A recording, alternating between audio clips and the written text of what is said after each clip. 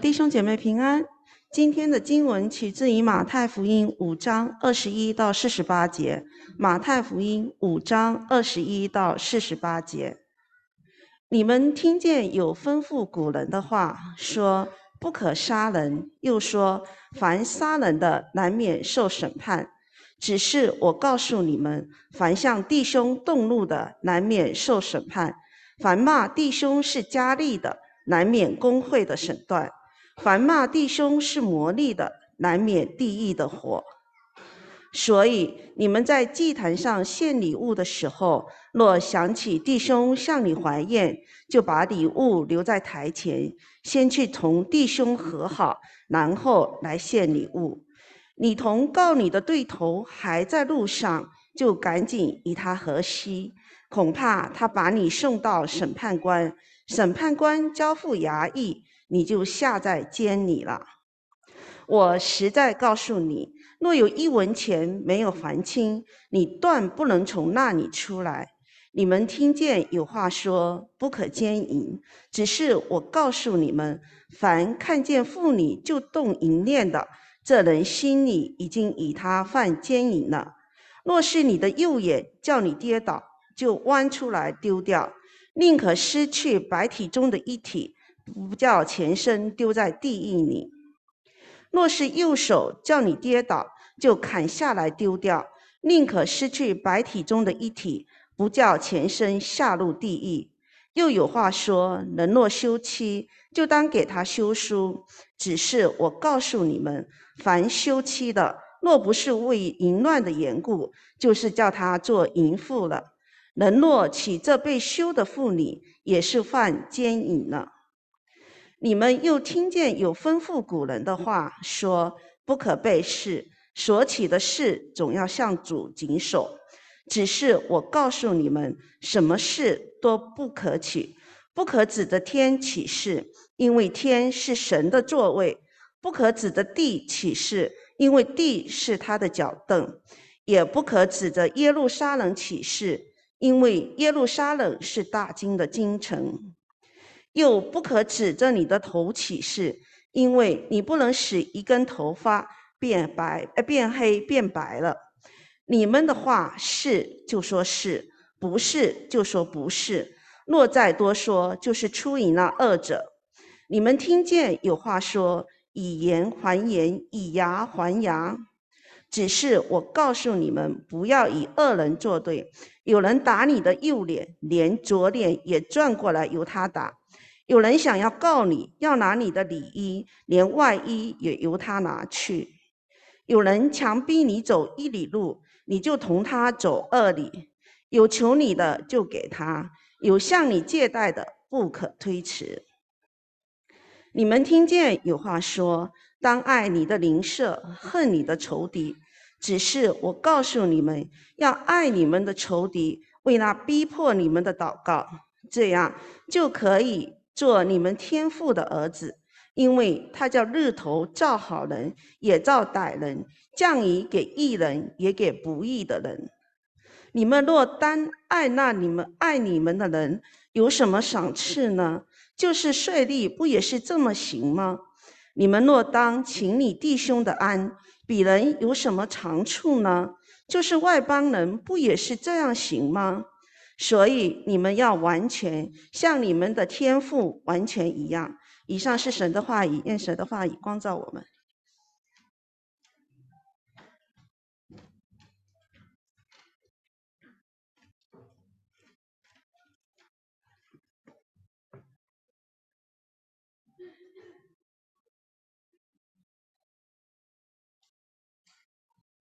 弟兄姊妹平安。很高兴看到越来越多的弟兄姊妹回来哈，在这边我们一起来敬拜神。刚才读经文的时候我也有感动，所以我们就在这里一起先做个祷告哈。亲爱的天父上帝，我们真的是感恩你赐给我们的话语如此的丰富，你好像真的是我们的父亲一样，你就是我们的在天上的阿爸天父，在指导我们，一点一滴在指导我们，让我们按照你的话语来活出属你的生命。求你帮助我们在今天的信息当中，让我们能够知道怎样我们在地上我们做一位好父亲。谢谢主，献上我们的感恩，奉主耶稣基督的名，阿们。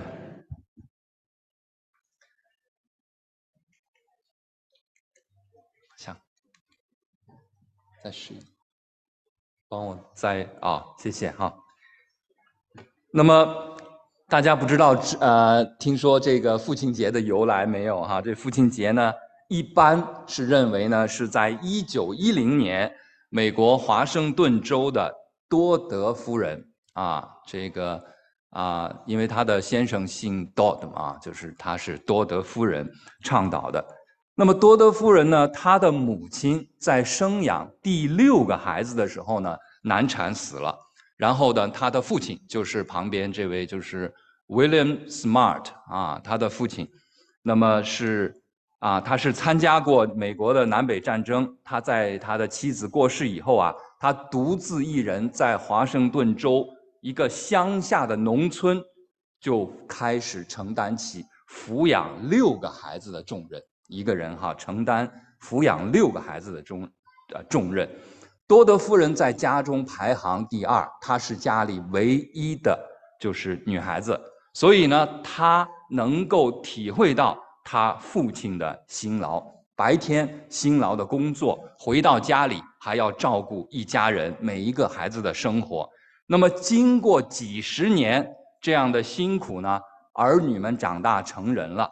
然后呢，子女们都盼望这个就是 William Smart 他能够好好的，他们的父亲能够好好的安享晚年。但是呢，他却因为多年的过度劳累，在1909年呢就去世了。那么1909年他去世的时候，多德夫人就是他的女儿呢，她就是在参加完教会母亲节的感恩礼拜以后，他特别想念他的父亲。他明白他的父亲在养儿育女的过程当中付出的爱和艰辛呢，并不亚于每一位的母亲。然后多德夫人将他的这个感受呢，就是告诉了教会的牧师，希望呢能够有一个特别的日子来纪念全天下的父亲。他的这个想法得到牧师的这个赞同，并且呢也得到其他教会的支持。然后多德夫人呢就写信给了这个市长和州政府，表达自己的想法。然后呢，就他希望是6月5号作为父亲节来纪念世界上的这个父亲。那当地的市长和这个州长公开表示赞成。那最后呢，采纳这个建议，把这个父亲节节期就定在是6月份的第3个星期日。这就是在1910年的6月19号呢，就举行了第1次父亲节的庆祝。父亲节这一天，人们就是表达对父亲的敬意和思念那么在1972年，这个是1910年的，直到1972年，美国当时的总统尼克松正式签署文件，将每年6月的第3个星期日呢定为全美国父亲节，成为永久的纪念日。虽然世界上很多国家都沿用美国的这个父亲节的日期，很多国家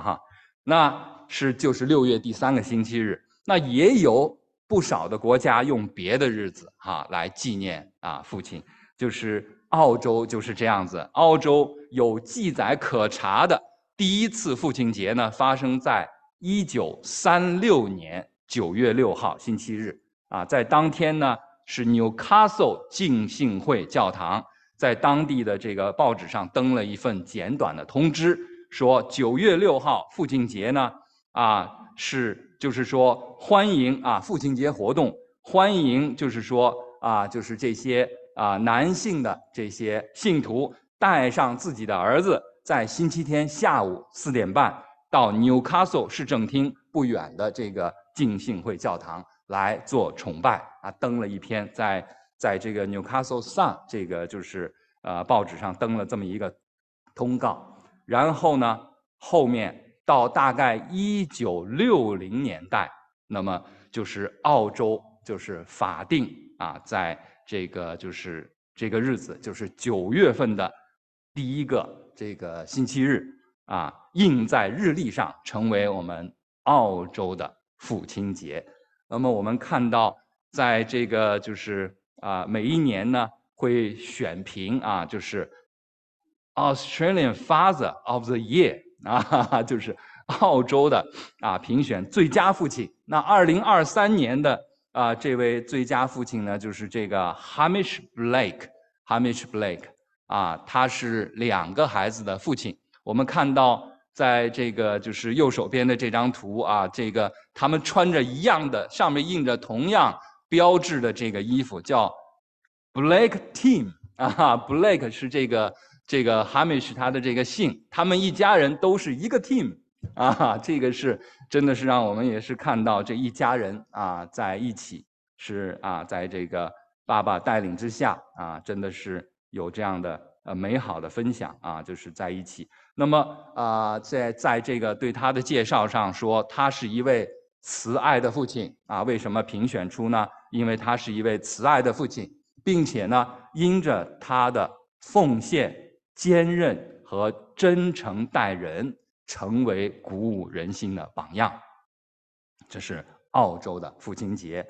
那么中国呢，好像没有法定的这样的父亲节，但是在中国的古代有4个感恩庆典的时刻呢，是和父亲有关的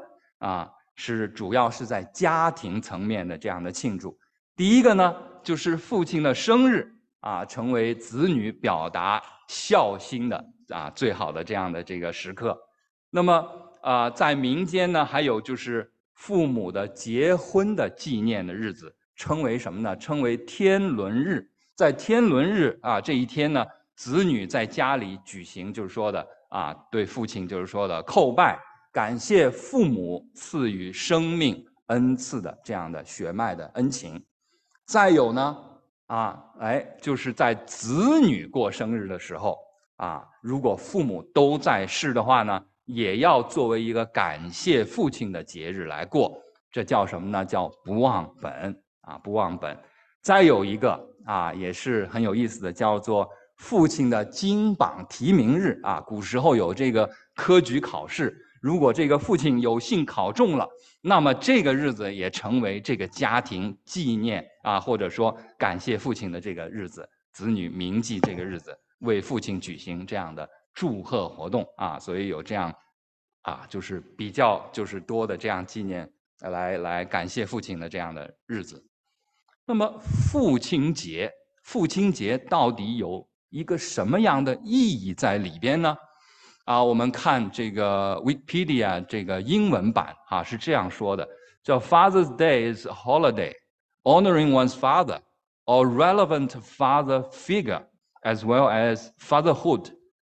paternal bonds and the influence of fathers in society。 什么意思呢？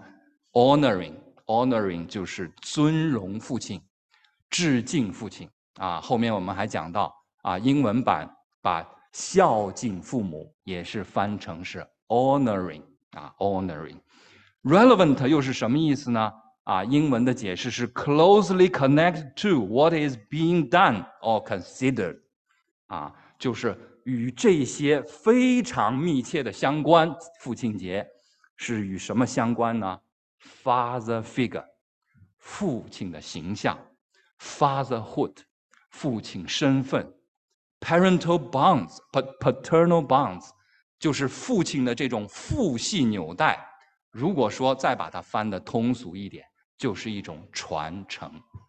还有什么呢？ Influence of fathers in society 是对这个社会是有影响的。这就是父亲节的意义。那么父亲节有这么重大的意义，我们今天的现状又是怎样呢？就是叫父亲角色的缺失，在许多家庭，父亲角色缺失。什么是父亲角色缺失呢？有这样3种情况。一种就是家中的父亲呢去世的早，或者离婚的家庭，那家里没有父亲，所以呢是没有父亲的家庭呢，父亲角色缺失。再有一种情况，有父亲，但是这个父亲对家里边漠不关心漠不关心所以呢这也是父亲角色根本连发挥都没有发挥出来，漠不关心。还有呢第3种，就是这个父亲在家里面是个坏榜样，这也是叫做父亲角色缺失。学者研究表明3到13岁的孩子智力呢，他处于在自我构建的这样的时期。这个时期他们对这些发生的事情，他们没有自己的看法，往往是模仿父母的行为来构建自我我应该怎样应对这个世界所以父母言行对孩子成长至关重要，父亲的作用不可缺失。那么如果父亲的角色，父亲这个角色缺失，会产生什么呢？对于孩子来说，就会性别角色，他的性别角色混乱，或者说我们常常看到许多叫男生女相男孩子表现得像女孩子一样，男生女相。另外呢，家中的孩子缺乏安全感，这个缺乏安全感会带到他的一生变得呢性格懦弱。另外他社交能力低下因为家中缺少一个重要角色，所以他社交能力降低。对比母亲给孩子的这种情感呵护，父亲给孩子更多可以说如何看待事情，如何处理问题，如何思考，如何实践这样的方式。如果孩子成长过程当中没有父亲参与，孩子的社会性发展，就是融入社会他很难融进去，会滞后，看问题处理事情的能力减弱那么父亲不好的榜样会给家庭带来怎样负面的影响呢？就是说这个父亲他就是常常回到家里，就是因为在单位或者在这个外面就是受了气了，回家就爆发，就是把这个坏情绪动不动就撒在这个孩子的身上，孩子就会将来常常处于一种情绪不稳定的状态，他无法 handle 自己的情绪那么影响到他做事情，肯定会影响到做事情另外呢，看到孩子犯错，不是打就是骂，这叫什么呢？这叫简单粗暴处理方式。将来孩子在成长的过程当中，应对事情也是简单粗暴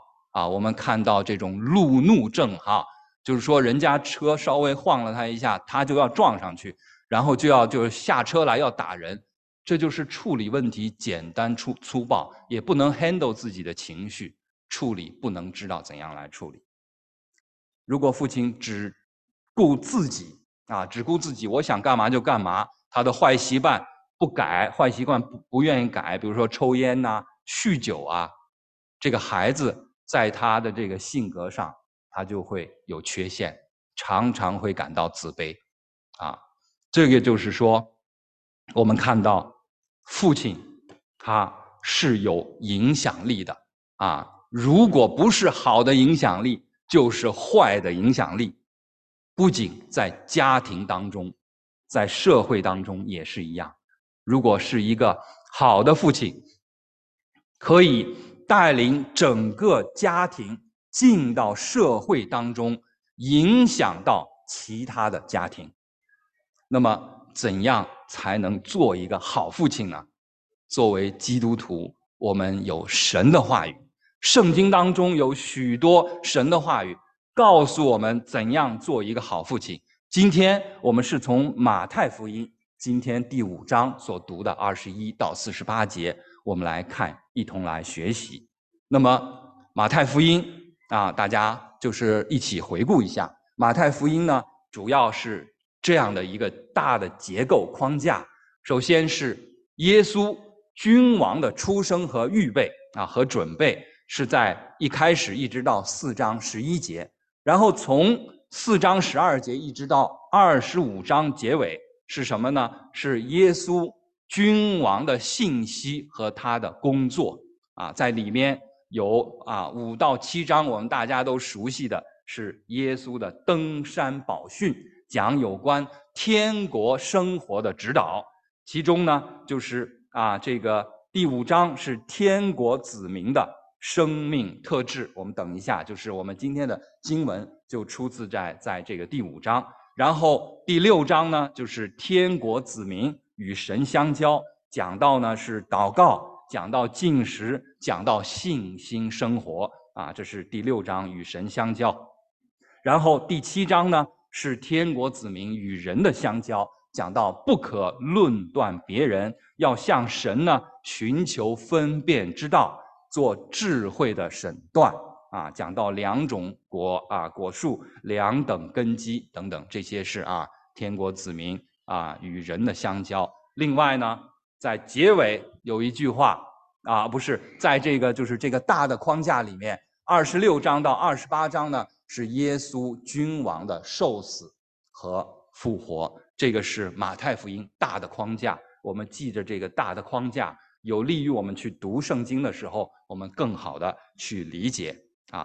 然后呢，我们今天第5章第5章的主要的内容是天国子民的生命特质。耶稣是对着他的门徒所讲的，所以这些人是信靠耶稣基督的人，也就是他们属于天国的子民天国的子民。那么大的框架是1到20节，是天国子民生命应当是怎样的一种表现，其中就是讲到有8福的生命。另外呢，基督徒是盐是光在这世界上是盐是光你们就是盐就是光，耶稣说的然后呢，我们可以活出神的这个心意，活出诫命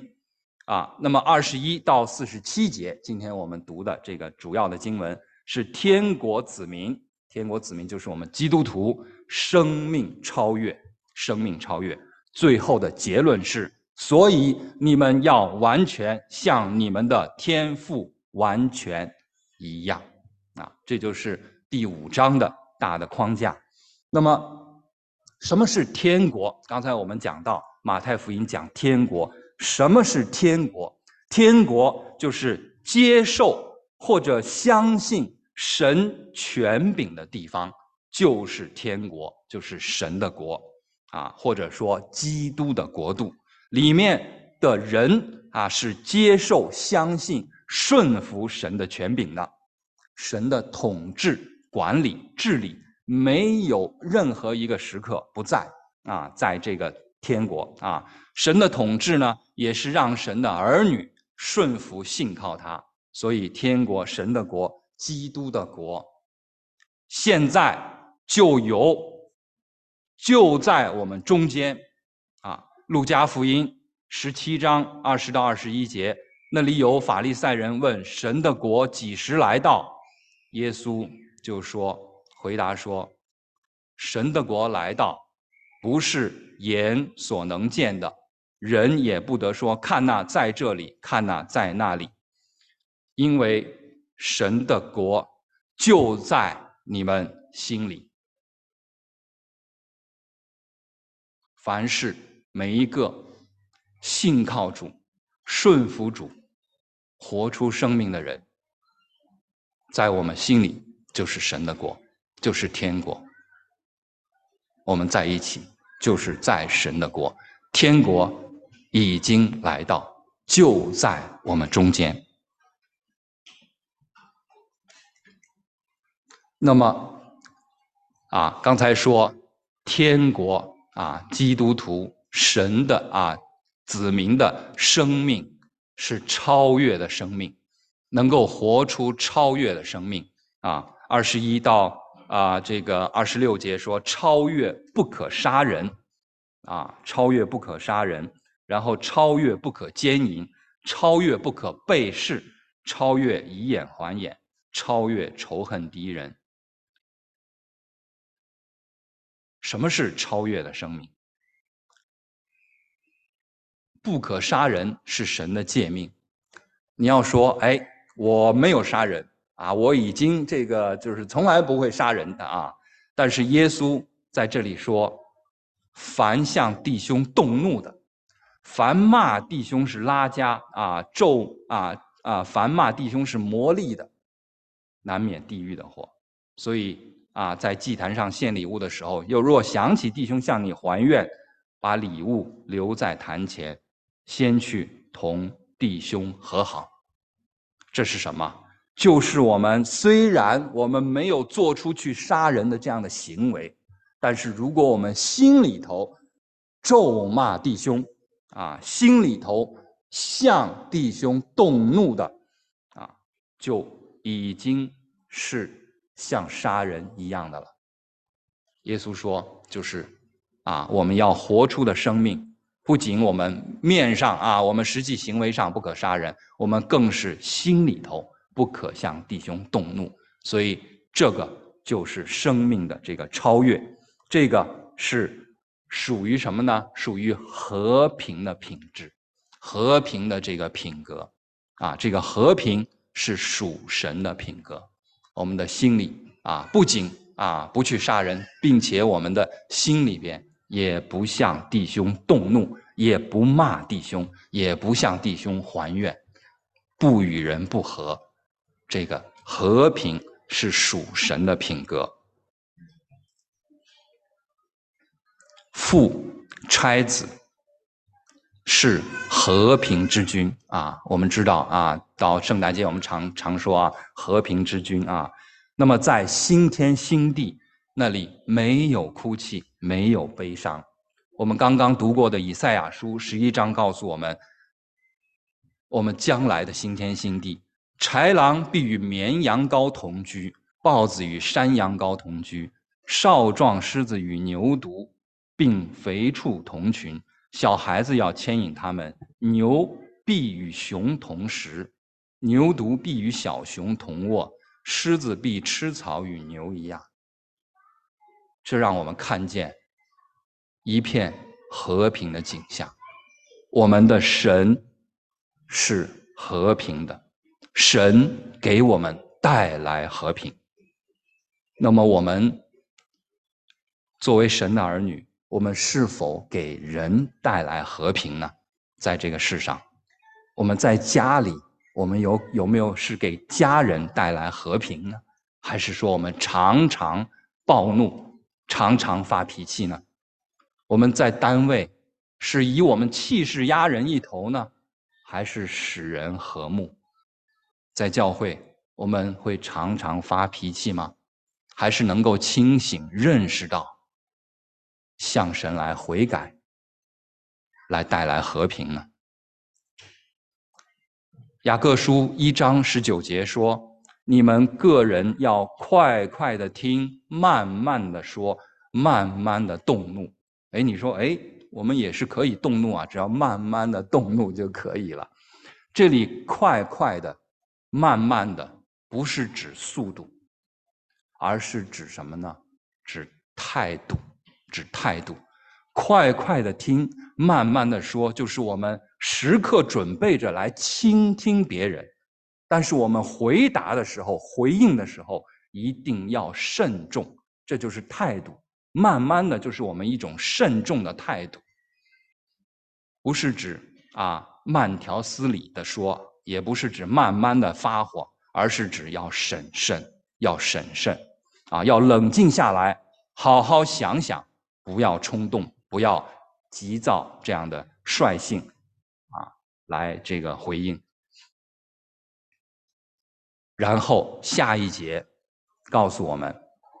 非常非常重要的，也就是我们常常就是说没有去思考的这一句，在雅各书1章20节。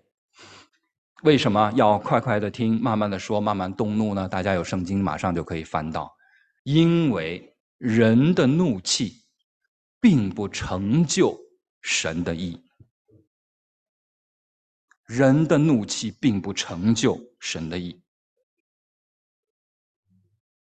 雅各在这里并没说你们禁止动怒哈，保罗也说生气不可犯罪而是说不要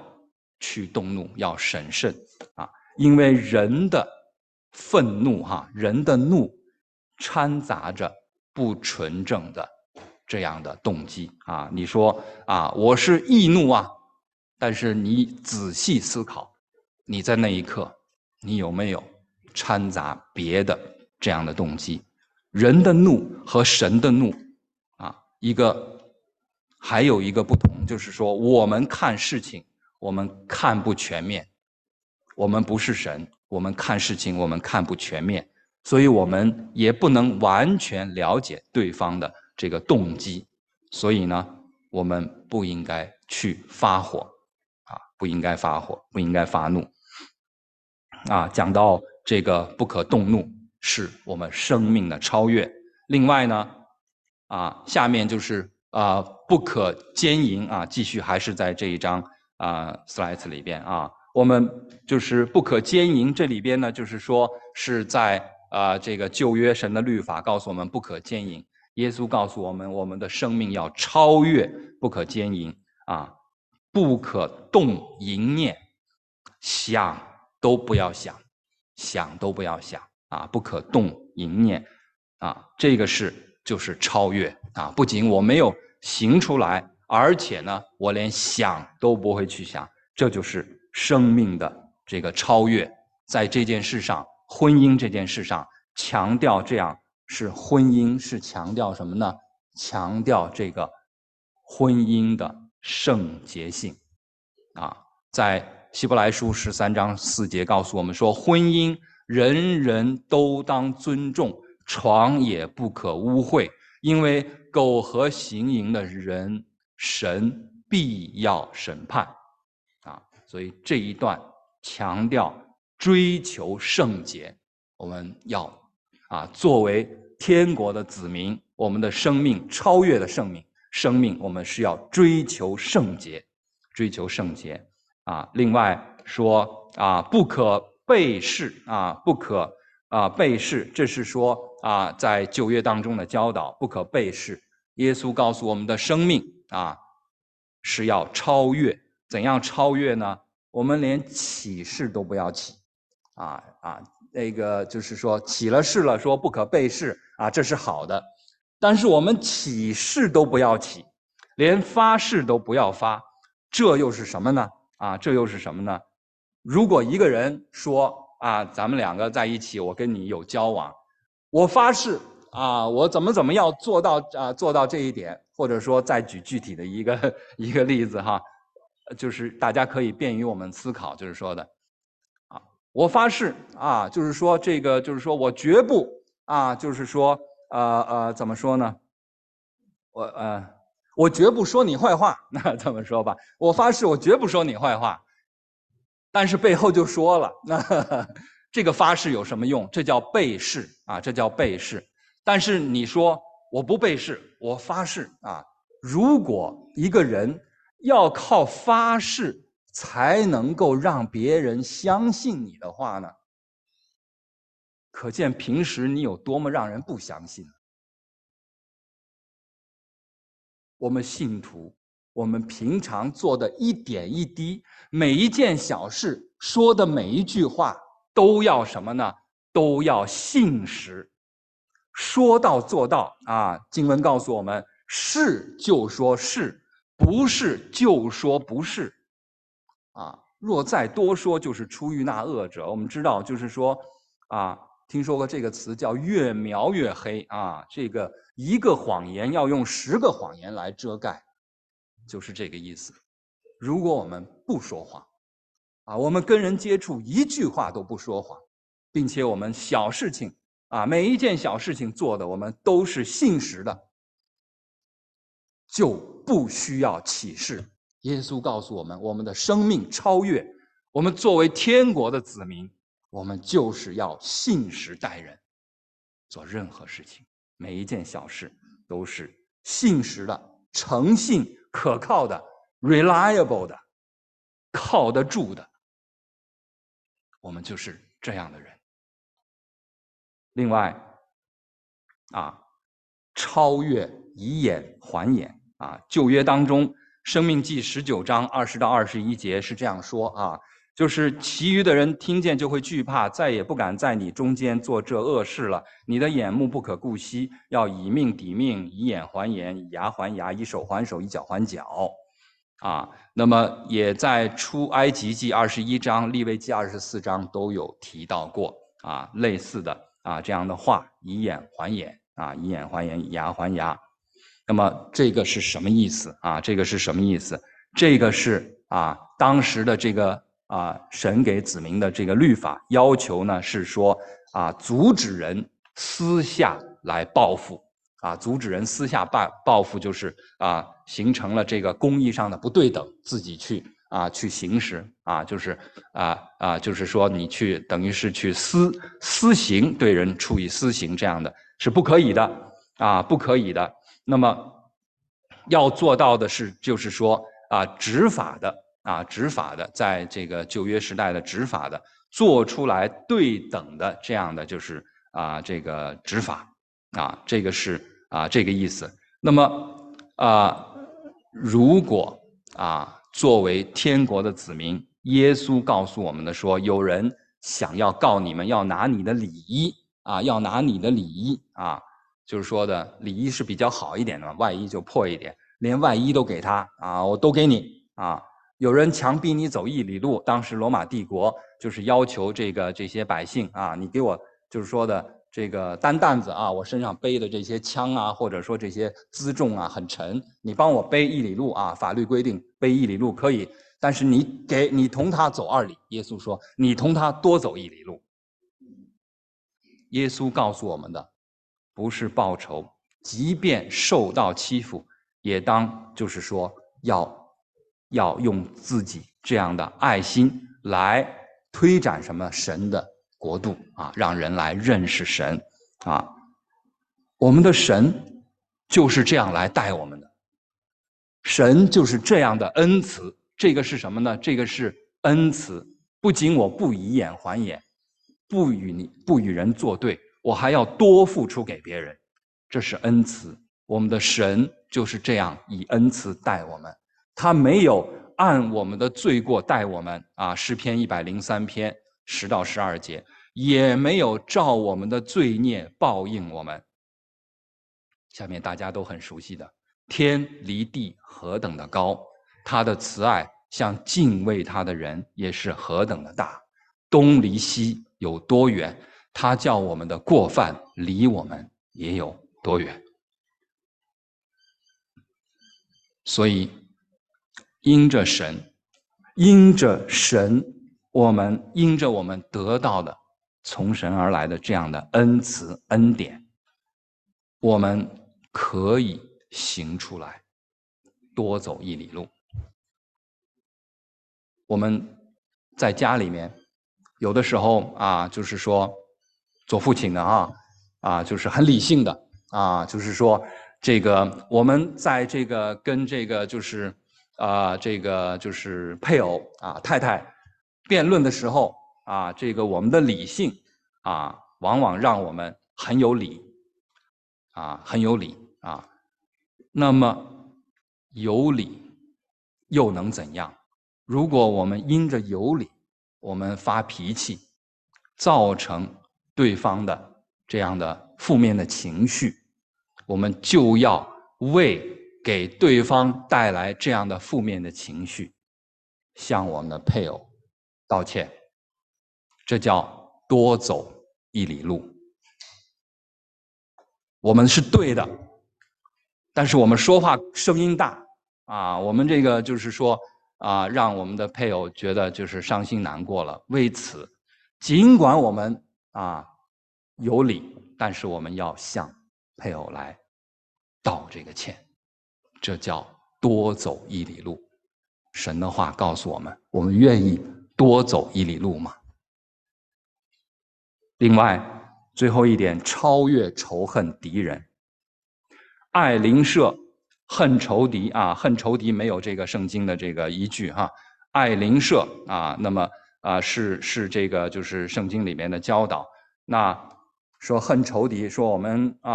因为我们的神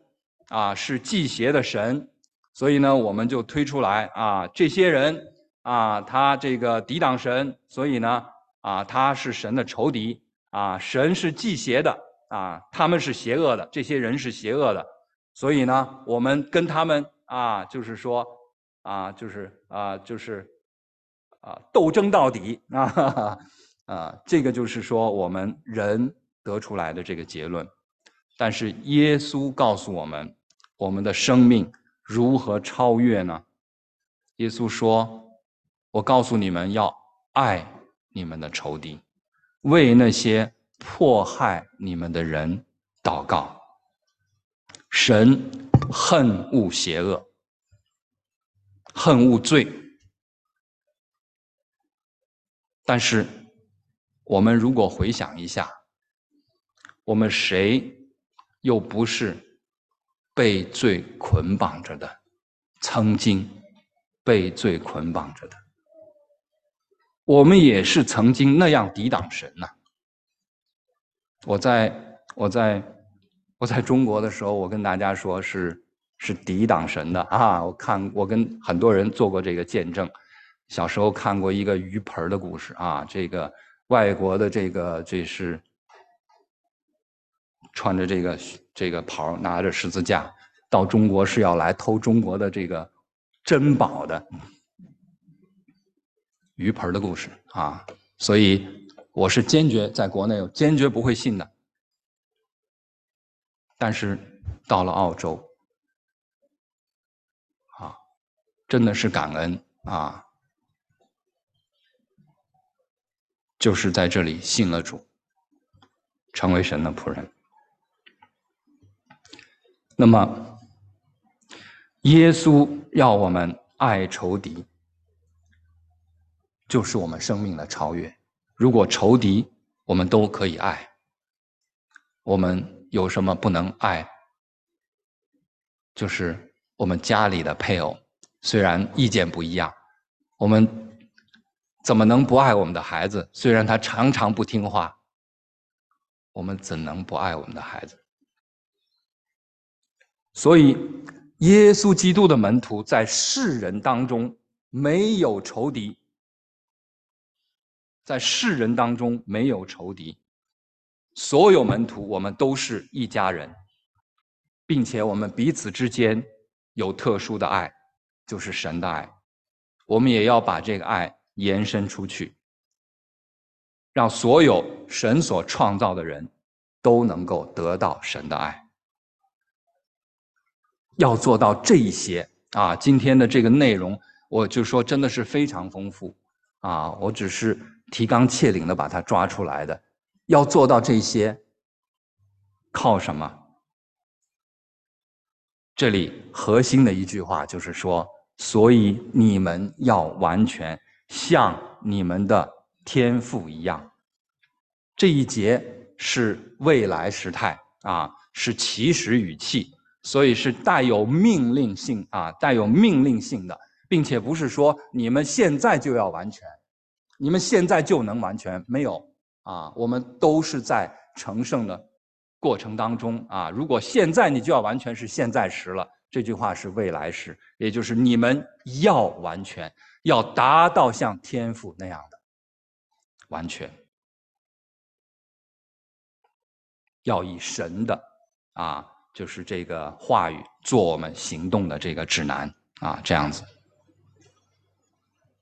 你们要完全像你们天父完全，为什么这样说呢？首先，我们为什么称天父？创世纪1章27节，神就照着自己的形象造人，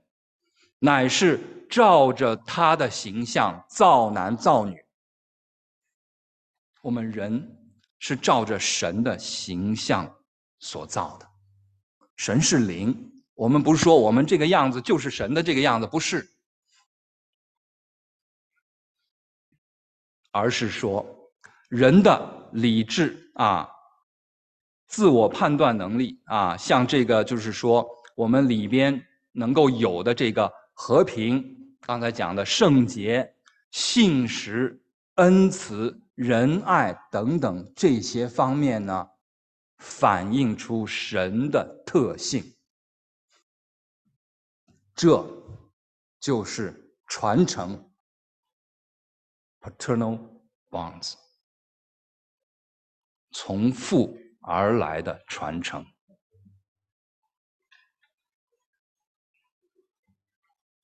认识到呢，我们照神的形象创造我们有神的这样的这个就是特性在我们里面就是我们认识到我们的价值。常常有的时候我们会自我攻击自己攻击自己，我怎么做得这么差？哎呀，又要被人笑话了哎呀，别人就是看我会怎么看我呀？我们有没有想到，我们里面有神的属性？我们是父的儿女，我们的价值是神来定的，不是别人的话语来定我们的价值的。我们每一个人在主里面都是极其宝贵的。然而我们看到创世纪3章就告诉我们，人却因着罪堕落，离弃了神。离弃了神，就只有死亡，因为罪的工价就是死。罗马书6章23节。人堕落，因着罪离弃了神，唯有死亡，唯有死亡。但是以弗所书1章4节告诉我们说，神因着他的爱，在创世以先，在基督里为我们预备了救恩。在基督里，我跟大家解释过，就是我们信靠耶稣基督，就是在基督里为我们预备了救恩。耶稣告诉我们说，若不是借着他，没有人可以到父那里去，没有人可以回到父那里去，所以我们唯有信靠耶稣基督，唯有他是唯一的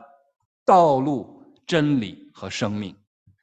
若不是借着他，没有人可以到父那里去。所以我们被称为神的儿女。约翰1书3章1节，加拉太书4章6节，我们可以呼叫神为阿爸父。我们是神的儿女，我们可以呼叫神为阿爸父。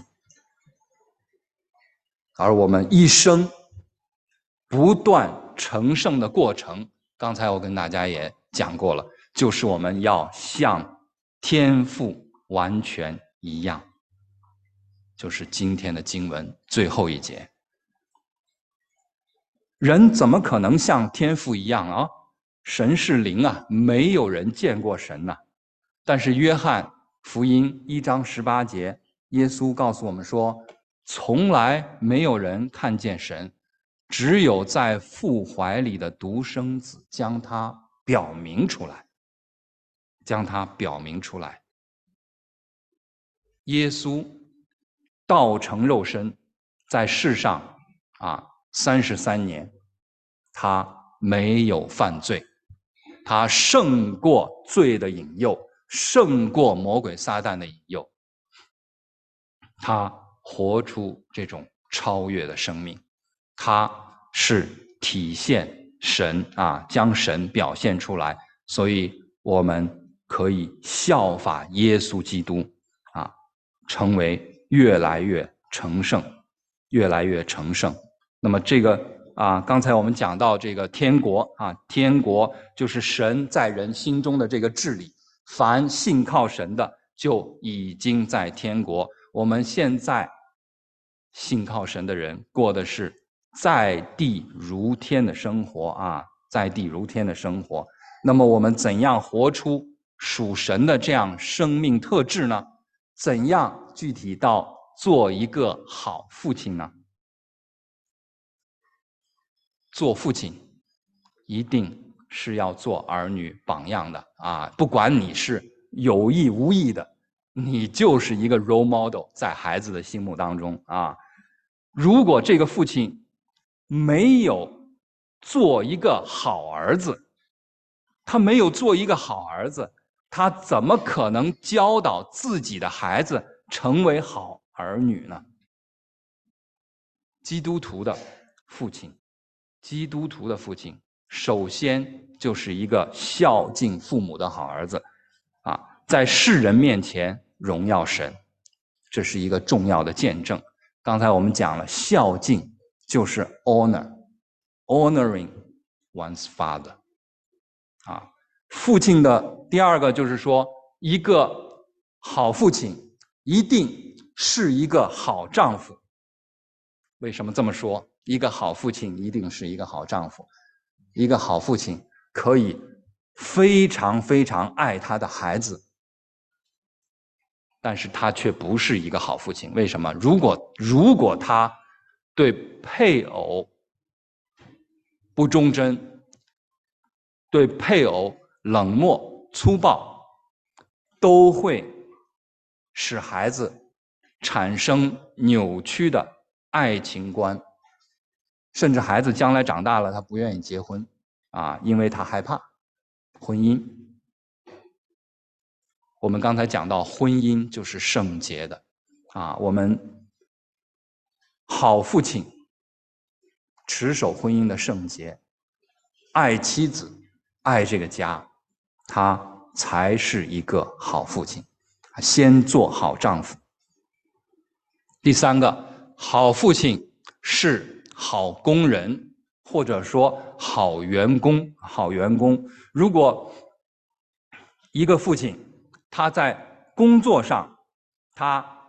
勤恳啊，不偷懒，不贪心，那么他就是一个信实的人，他有信实的这样的表现，给孩子就有好的这样的这个榜样，所以他就是好的父亲。如果他工作上偷懒然后呢又是贪心，因着贪心做各样不好的事情，照样会影响到孩子这好父亲一定是一个好员工。另外，好父亲是好同工。好同工什么意思？就是好父亲一定是在教会当中积极参与服事的。如果我们连自己教会的服事不能够去参加，我们怎么样要求孩子来信靠主？我们怎样叫孩子来信靠主？所以这个好父亲在教会当中如果遇到一些挫折，遇到一些与同工之间的这个就是有一些就是摩擦，也不会到家中来说会带着这样的就是好的这样的这个意愿，从神而来的意愿，在家中说可以，但是你回到家说，哎呀，某某人怎么这么不好，怎么样，在家中发这个牢骚，照样就是没有能够给孩子好的榜样，会对他的信仰产生很大的这个负面的影响。另外，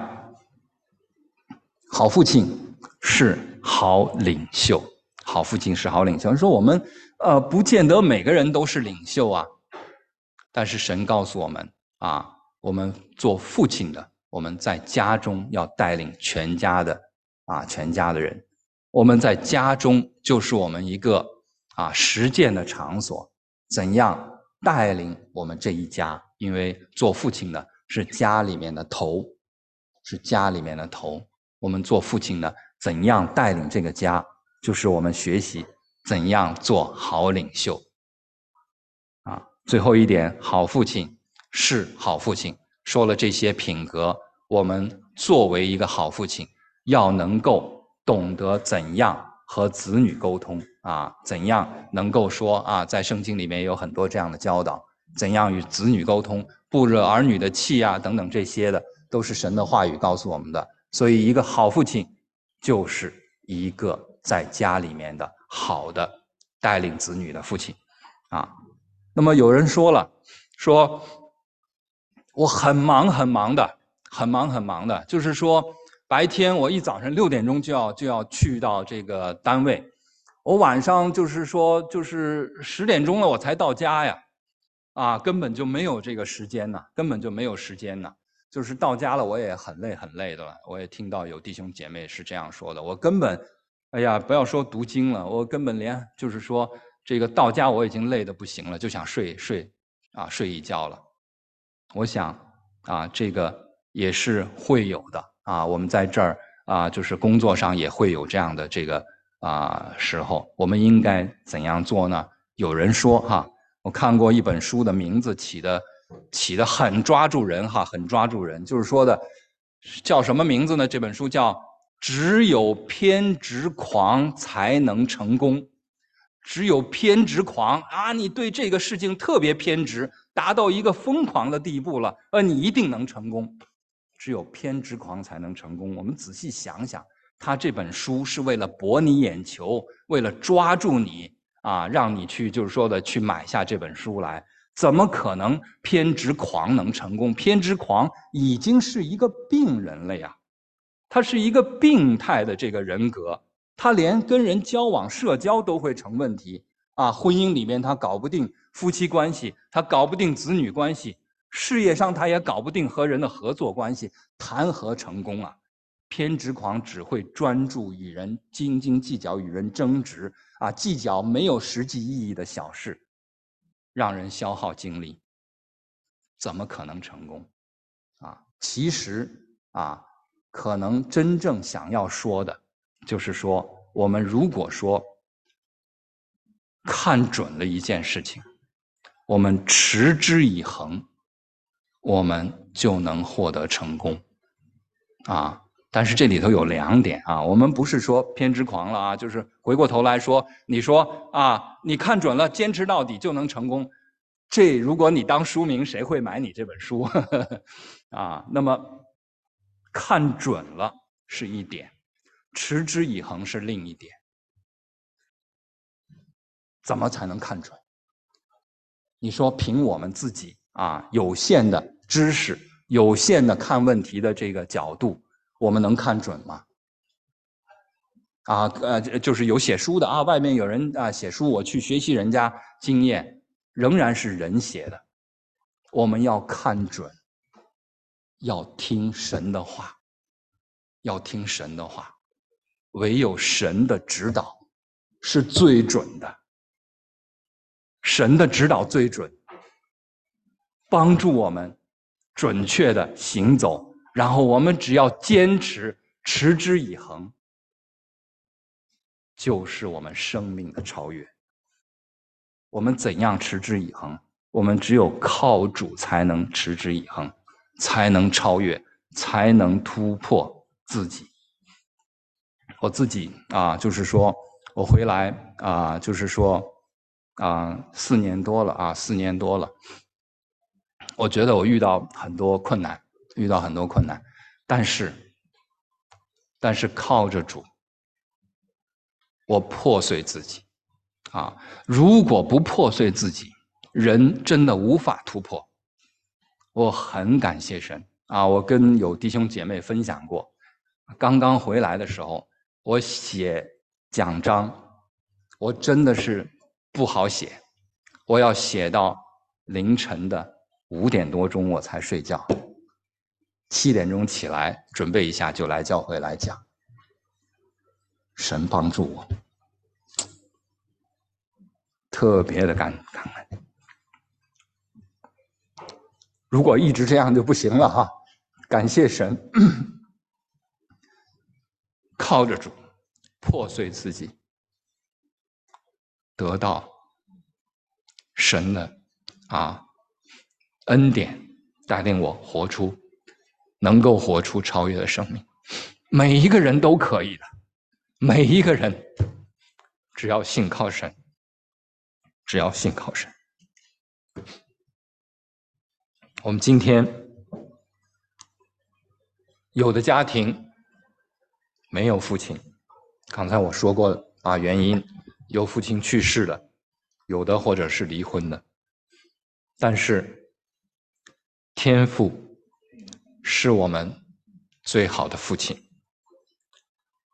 我们每一个人都可以因着信靠神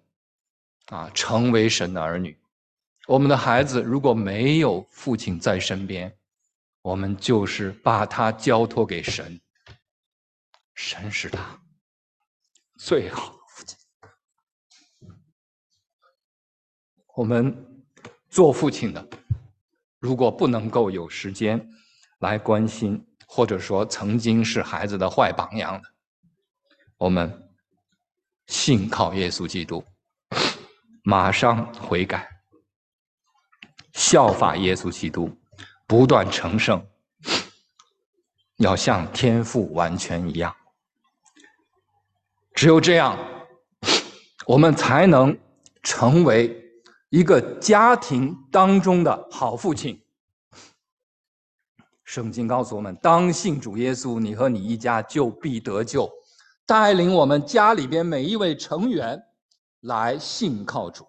并且我们还能够走向社会当中 influence to the society， 影响这个社会，让这个社会得着神的福音，得着神的救恩。我们一同来祷告。天父，谢谢你，我们知道我们人何等的曾经是在那样的罪当中，但是你拯救我们让我们能够回到主的家中称天上的阿爸父为我们的父亲。真的求你真的是帮助我们在我们的生命当中能够效法耶稣基督，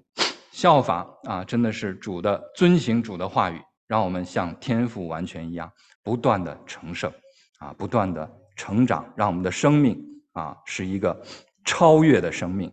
献上我们的感恩，求你帮助我们这样祷告，奉主耶稣基督的名，阿们。